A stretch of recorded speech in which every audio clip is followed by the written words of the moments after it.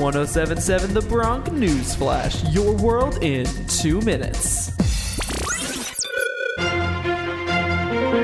This is a Bronc News Flash, your world in 2 minutes. I'm Tommy Franks from Rider University.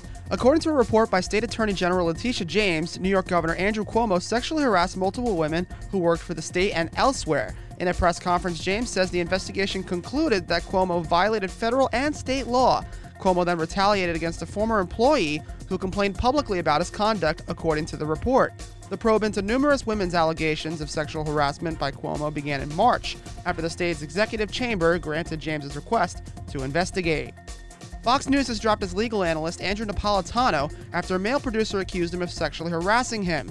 John Fawcett, who works on The Kudlow Show hosted by Larry Kudlow on Fox Business, is suing the network, claiming he was sexually harassed by Napolitano, who he claims stroked his arm and made suggestive comments while they were on an elevator together.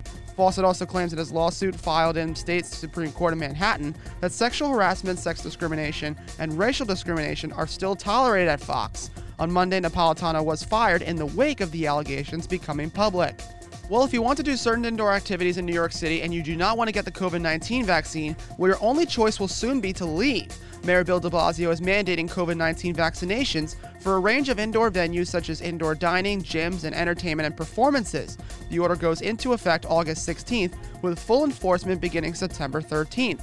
De Blasio said the mandate, known as the Key to NYC Pass, would encourage increased immunizations to combat the spread of the Delta COVID-19 variant. The mayor's order comes just a day after de Blasio mandated vaccinations for all of the city's new hires. Here's what he said.